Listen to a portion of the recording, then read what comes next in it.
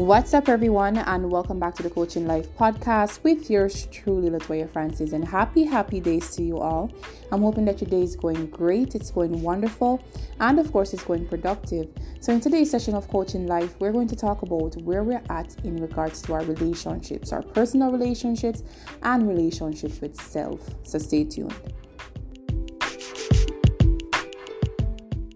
What's up, everyone, and welcome back to the Coaching Life podcast. If you're just joining us for the very first time, please do like, share, and of course subscribe to our channel. Tell a friend to come over, like, share, and subscribe. So in today's session of Coaching Life, we're talking about relationship phobia. Yes, a very interesting topic. I just finished wrapping up with a friend of mine, and we were talking about relationships, dating, and the type of individuals that gravitates to us naturally, and the type of individuals that we wish did not gravitate towards us. So it so happens that we started to stumble upon the part of dating, and she was just making reference to the person that she was dating as no good and so forth. And I was like trying to correct her and trying to let her know that the power of life and death is in the tongue. Right? And whatever you speak into existence, it will manifest naturally. If you're saying the person that you're with is no good, but yet you are still entangled with them, are you saying that you are no good? And she said, no, of course, I'm not saying that. I'm saying he's no good. But I'm saying the partners that we have in life are a reflection of us, a reflection of our thoughts, our beliefs, of self. And you have to understand that everything that projects outwardly is how we feel inwardly. If you are saying that the person that you are most intimate with, that knows each part of your body most intimately, if you're saying that he's no good, are you saying that yourself is no good? I asked her that question again, and she's like, I get what you're saying, but no, he's no good. And I said, why do you think that he's no good? Well, he doesn't believe in monogamy. He lies a lot, and he does all these things. So I'm saying, okay, well, not because your definition of a relationship is different than his definition of a relationship means that he's wrong and you're right. I think sometimes we get so confined in society standards of doing things, right? This is how society says it's supposed to go. Not to take away from the fact that she's having feelings of feeling that, okay, well, I don't feel like I'm good enough because he has to choose other people over me or so forth. Or if that's the case, then you have a choice. But it doesn't necessarily mean that because he doesn't believe in monogamy and you believe in monogamy, that what he's doing is incorrect. I said to her, we each have a choice of where we take our relationships. If ever you meet someone that's not on the level that you are at, for in this case, you believe in monogamy and the other person does not believe in monogamy, then you do have a choice. It's either you meet him where he's at, and meeting him where he's at means that you'll accept that, okay, he does not believe in monogamy. Or you choose to walk away. You do have a choice, but it doesn't necessarily mean that because you view relationship in a particular way and he doesn't, mean that he's wrong and you're right. She still didn't understand what I was saying, so I kind of just left the topic.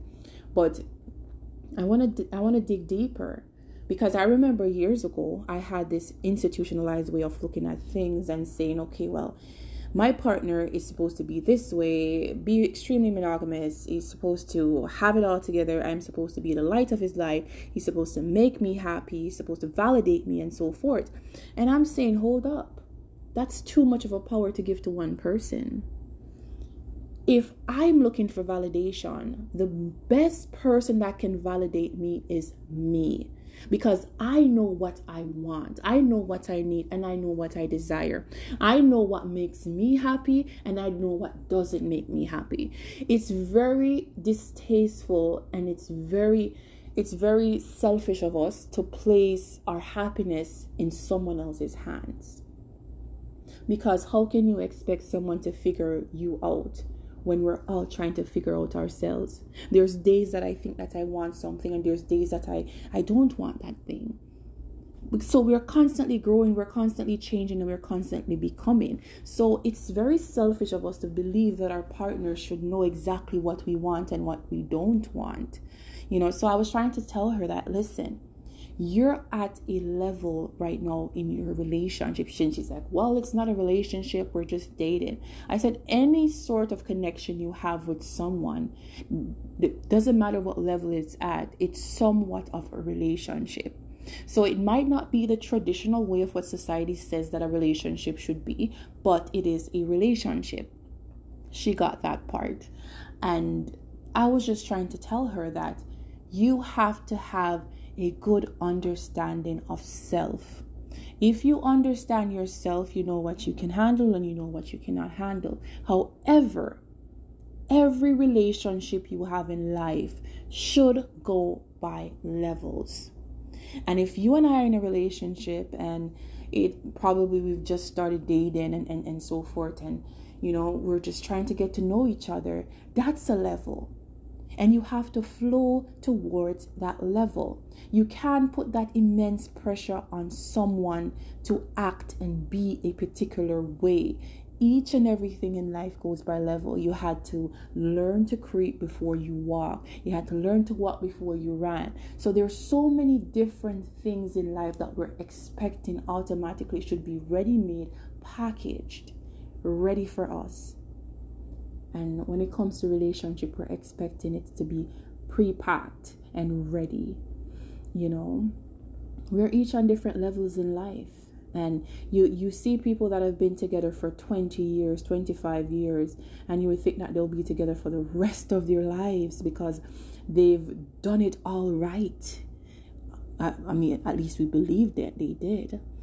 And they just break up after 25 years. And you're thinking, after 25 years and you've broken up? And then if you should talk to that other person, they'll tell you that they've never been happy in all those 25 years. And you would think that they did it all right because it's traditional, right? It's by stages of what society wants it to be. It's saying, society's saying, okay, well, boy meets girl, boy likes girl, boy gets married. And you've seen people that had one night stand and end up being together for the rest of their lives. You can't predict relationships. People are constantly growing, constantly changing, constantly becoming. You'll never, ever 100% master yourself. So how can you try to master someone else if you'll never, ever master self? And that's what we have to understand.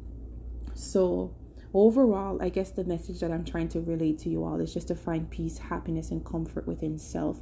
Because when you find peace and happiness and comfort within yourself, you're that much powerful. No one can take away your peace. No one can take away your happiness. No one can take away your comfort. Do you know how beautiful it is to find that peace within self?